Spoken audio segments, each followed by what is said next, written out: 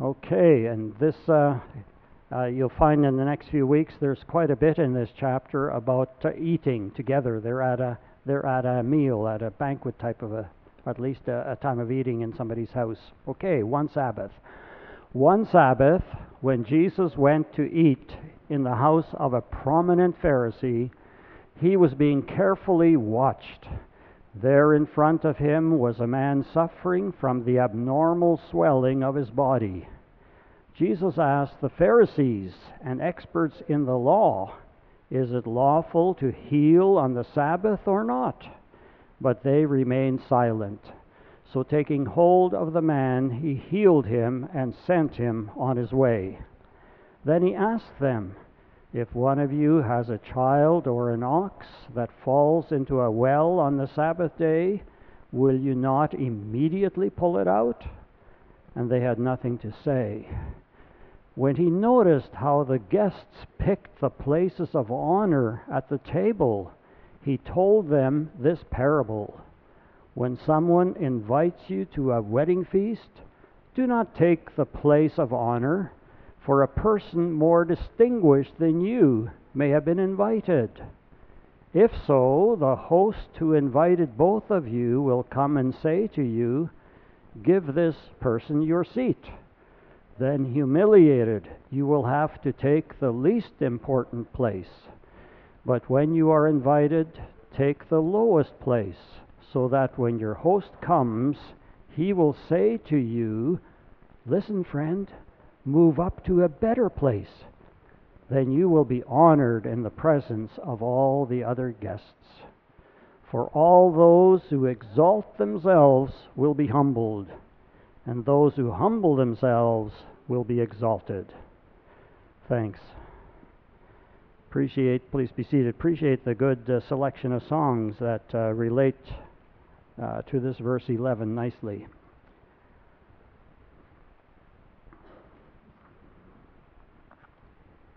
Text tells us that Jesus was in the home of a prominent Pharisee, and there were other Pharisees there too. I get the sense it probably was a mixed type of a crowd. But in that setting, the guests at a formal dinner reclined on several couches, several people per couch, and each person leaning on their left elbow. And the seating arrangement was according to status. At the head of the table was a couch at the one end, with other couches extending from it like the arms of a U. And those important places of honor were those places nearest the head couch position. And if an important guest came late, someone might have to make room for such a prestigious person. Well, as Jesus observes the way the guests tended to seat themselves, he is prompted to tell a parable.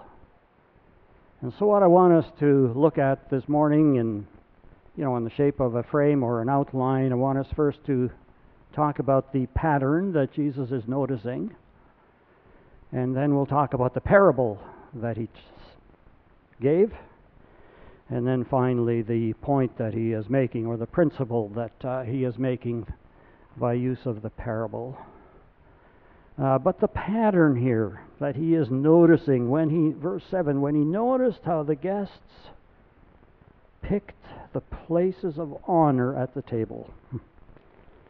He is watching, and he is noticing that the people are choosing the best place for themselves.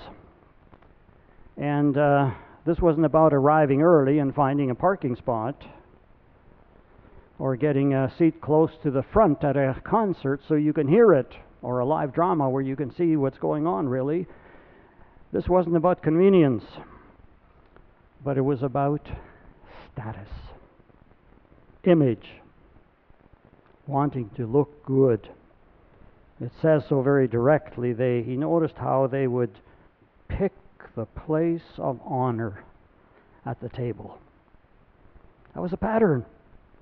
Pure and simple, they are competing for prominence. Now, I think it's significant too that this takes place in the home of a prominent Pharisee.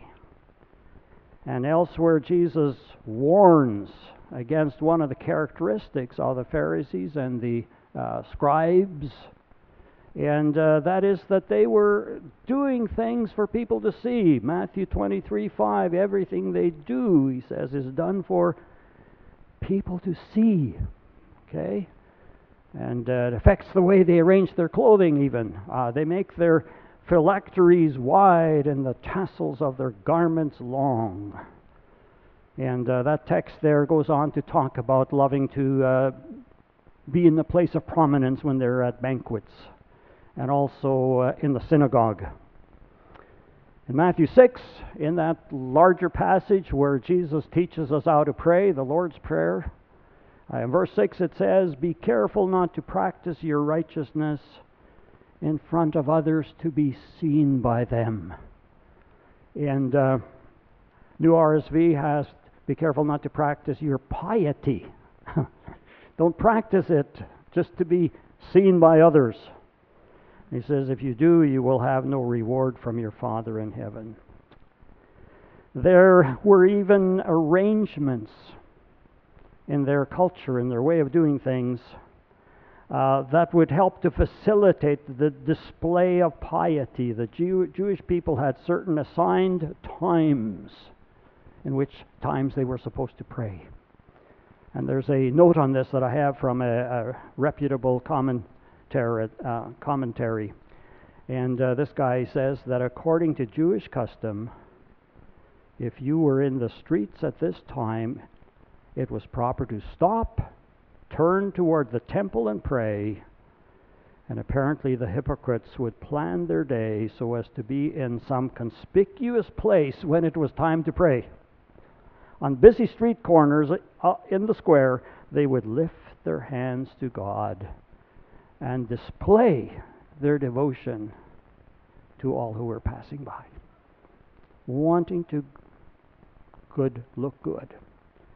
And as I said, maybe we're not sure, but it almost looks like a mixed group of people here too. That these weren't just Pharisees, but usual people. And our Lord is taking note. He sees the pattern. People maneuvering for prominence. Well, I think we're too smart for that, right? We don't race to sit at the head of a table at a wedding. We know better. But jockeying for place, for position, competing for one-upmanship, soliciting honor, no longer happening. I could only wish. But the way we do it is far more subtle, right? We don't want to be caught in that kind of situation. And the way we do it, and sometimes it's not that subtle, okay? But sometimes it's very subtle. And I suppose the way we do it depends on our personalities. Some examples, and I'm not saying that every time someone's doing this, they're just doing it for honor, but maybe they are monopolizing the conversation. Or we compare notes to establish that, we have the larger house, or the larger salary, or the most interesting history, or the smartest grandchildren. I confess to that one. Or how, but it's true, right? No, won't go there. How about this? Name dropping. Nice to be able to say that I know so-and-so, and then to be able to use that person's first name when I'm talking about him, And I think I've been guilty of that too. What is more serious, though, is unfortunately some of us even run down others so that we will feel better about ourselves. Jockeying for position. And I suspect that we've all heard what was supposed to be a testimony witnessing to God's goodness being really a bit of self-promotion here. In other words, God was using me for whatever. Subtle. Yeah, we too want prominence. And here in this setting, they were doing it by picking the places of honor. Well, that's a pattern. And as Jesus observed the pattern, it prompted him to tell a parable. And so we talk about the parable at the next point here. And as you know, parables are essentially for instances. They're true-to-life stories by which Jesus would illustrate his kingdom truths. And so this becomes a true-to-life situation that he uses to make his point. And so he goes on, and this is the parable. He says, let's say you're invited to a wedding feast. And then he says, instead of choosing the most honorable place for yourself, apparently they didn't have ushers in that setting. Instead of taking, the best place for yourself, take a back seat. Take the lowest place. And then there's only one place where you can be moved, and that would be upward. But if you take the place of honor, then the host might have to make room for someone that's more important to you.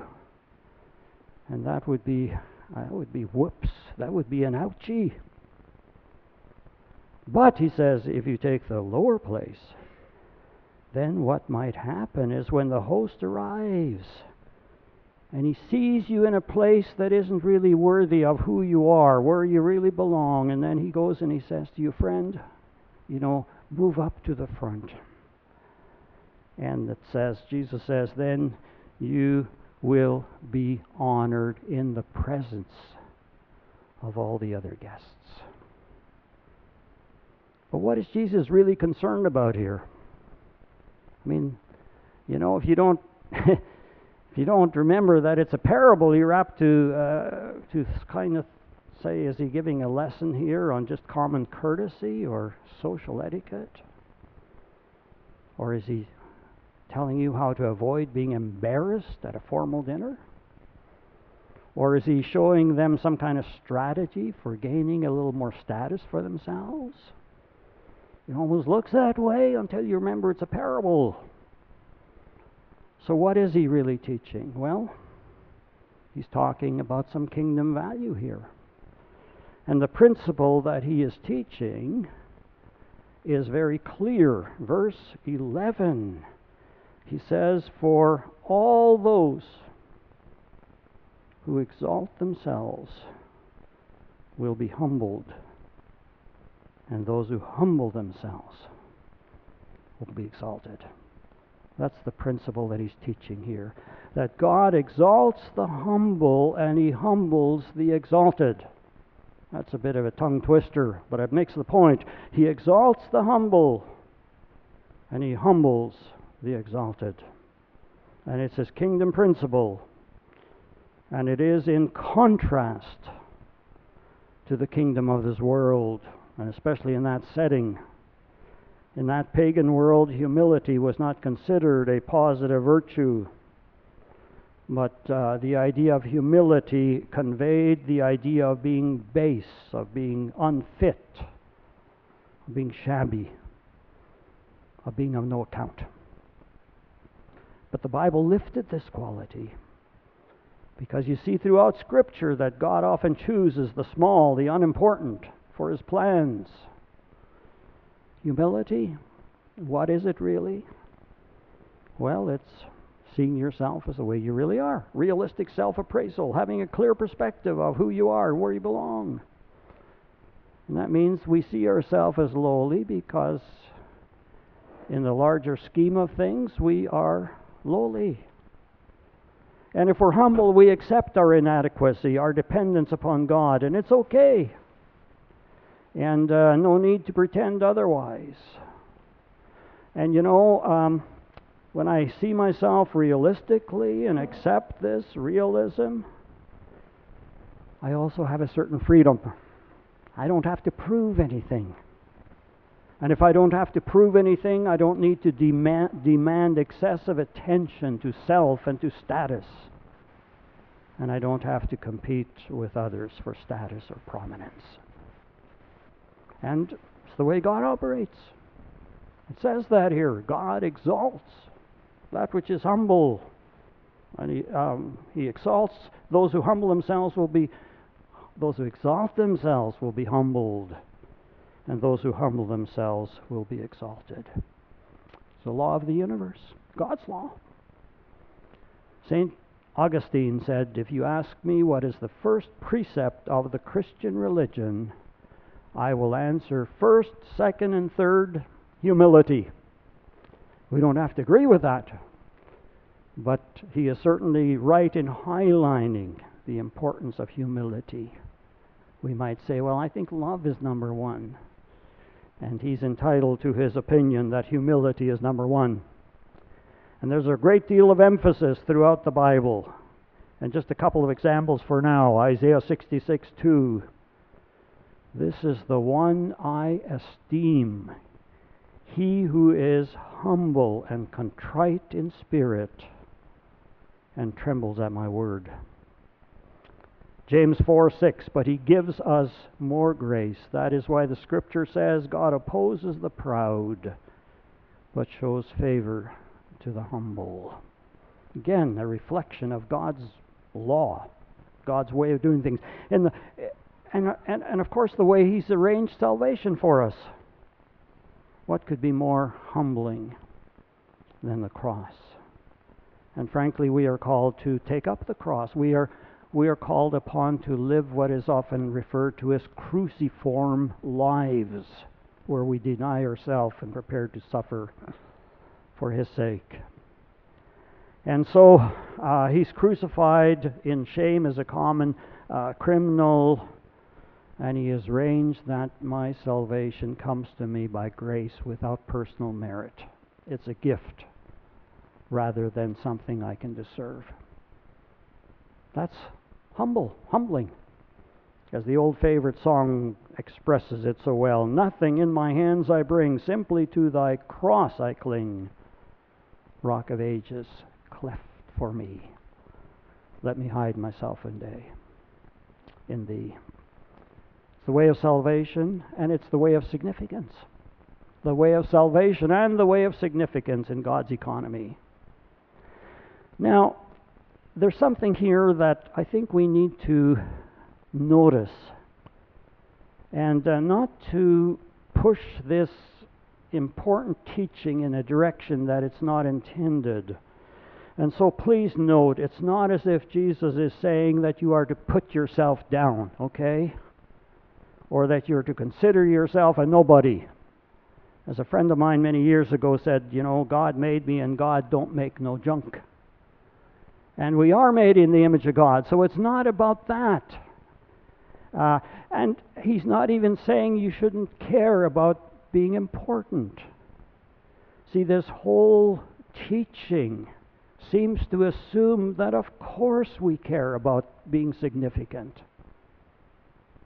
And it's good, it's right that you know you're significant and you want your life to be meaningful.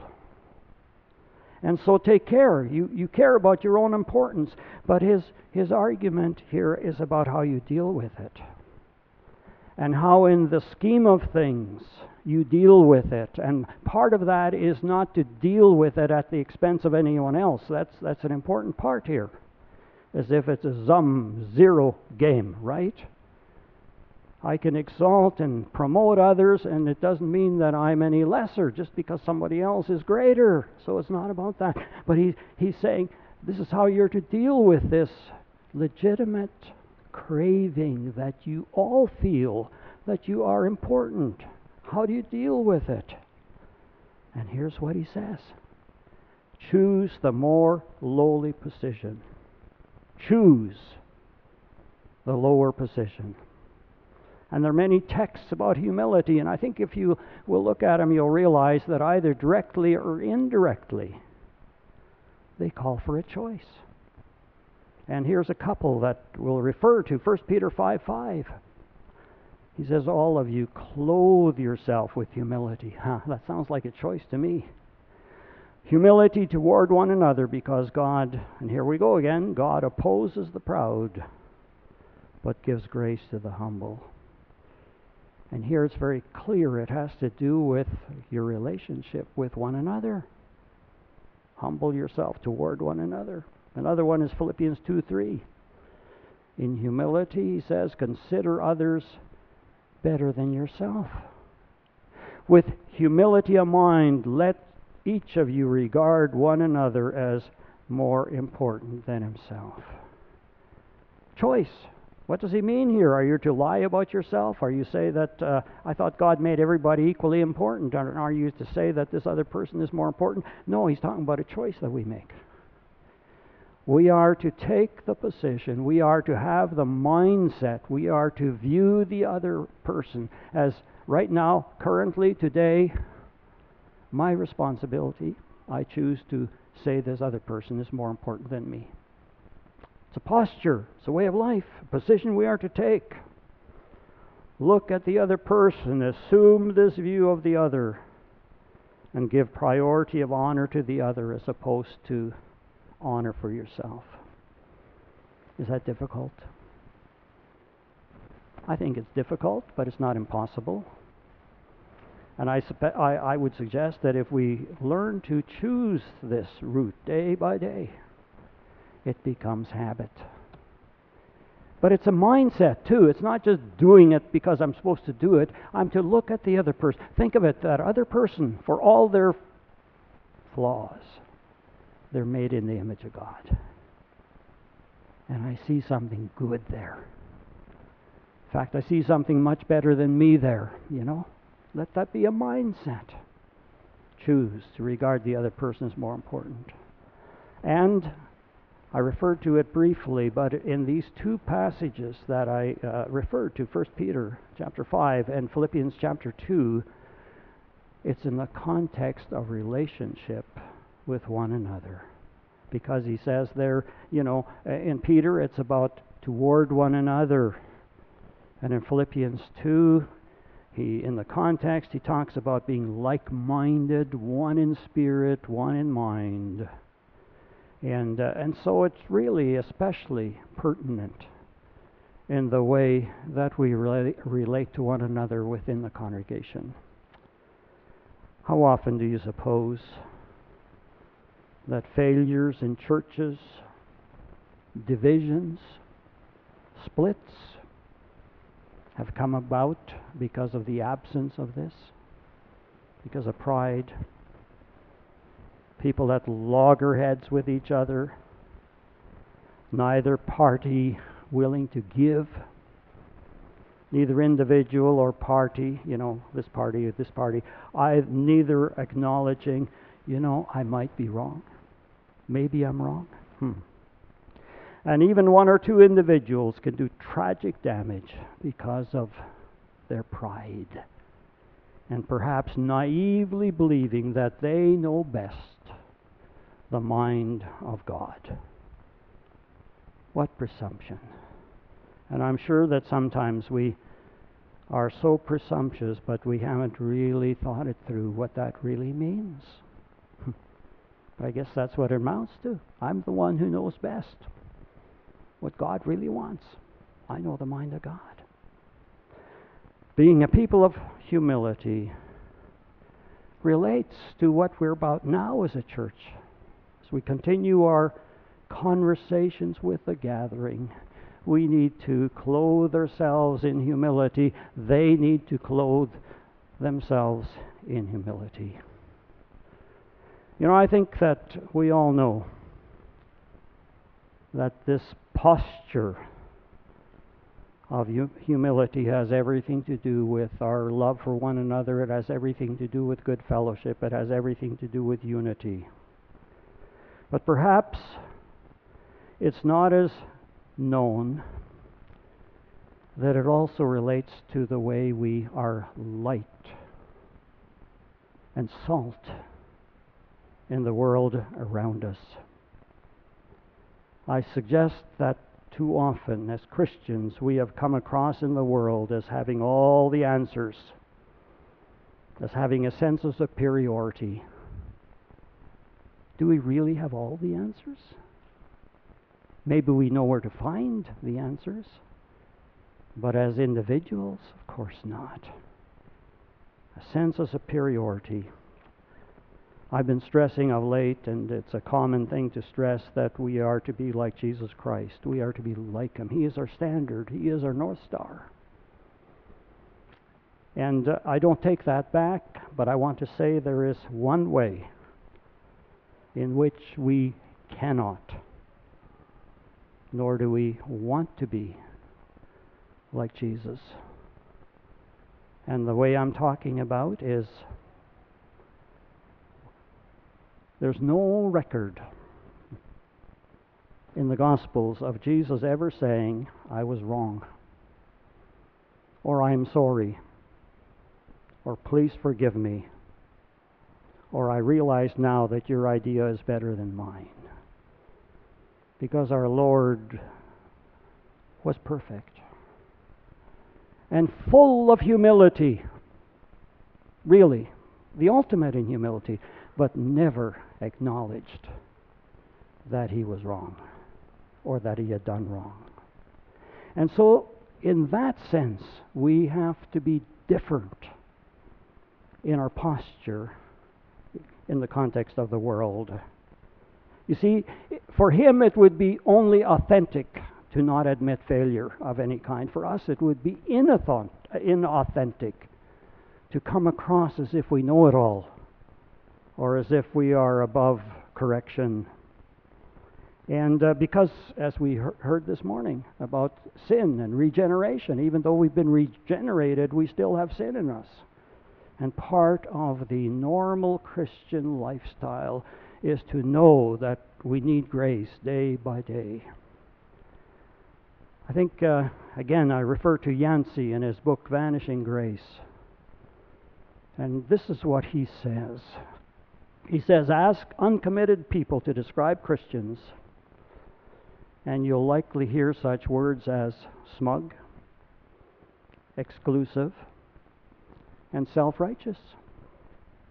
And he says the approach of admitting our errors, besides being most true to the gospel of grace, isn't that the bottom line? The difference is that, yeah, we are sinners too, but we're trusting in His grace. And the gospel is about grace. He says, besides being most true to the gospel of grace, it is also most effective at expressing who we are. Propaganda turns people off. Humbly admitting mistakes disarms.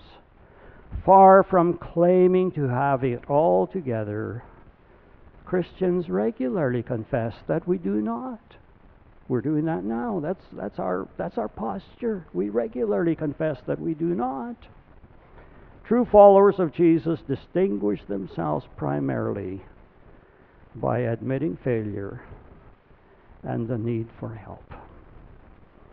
I suggest a good approach as we look at people we've come to know and love who are not committed Christians yet is not so much that, oh, I wish they would take these nuggets that I have for them. I've got the answer for all of their life. Maybe rather we should look at what is God already doing there. This person made in the image of God. I see that something good is there. God is already there doing something. And then affirming that and building on that. Humility actually contrasts with the world's approach. And here I go back to the gospel where Jesus made that point. Remember how the brothers, James and John, they were clamoring for for a place to sit. They were clamoring, requesting that they would be allowed to sit beside Jesus in the kingdom. And in His answer, Jesus contrasted His way with the world's way, saying that you know that those who are supposed to rule over the Gentiles, they lord it over them, and their great men exercise authority over them. But it shall not be so among you. But whoever would be great among you must be your servant, and whoever would be first among you must be slave of all. And so in conclusion, you want status, you want prominence, you want the place of honor, You want to be great? You want significance in my estimation, our Lord is saying, as opposed to what is esteemed in society out there?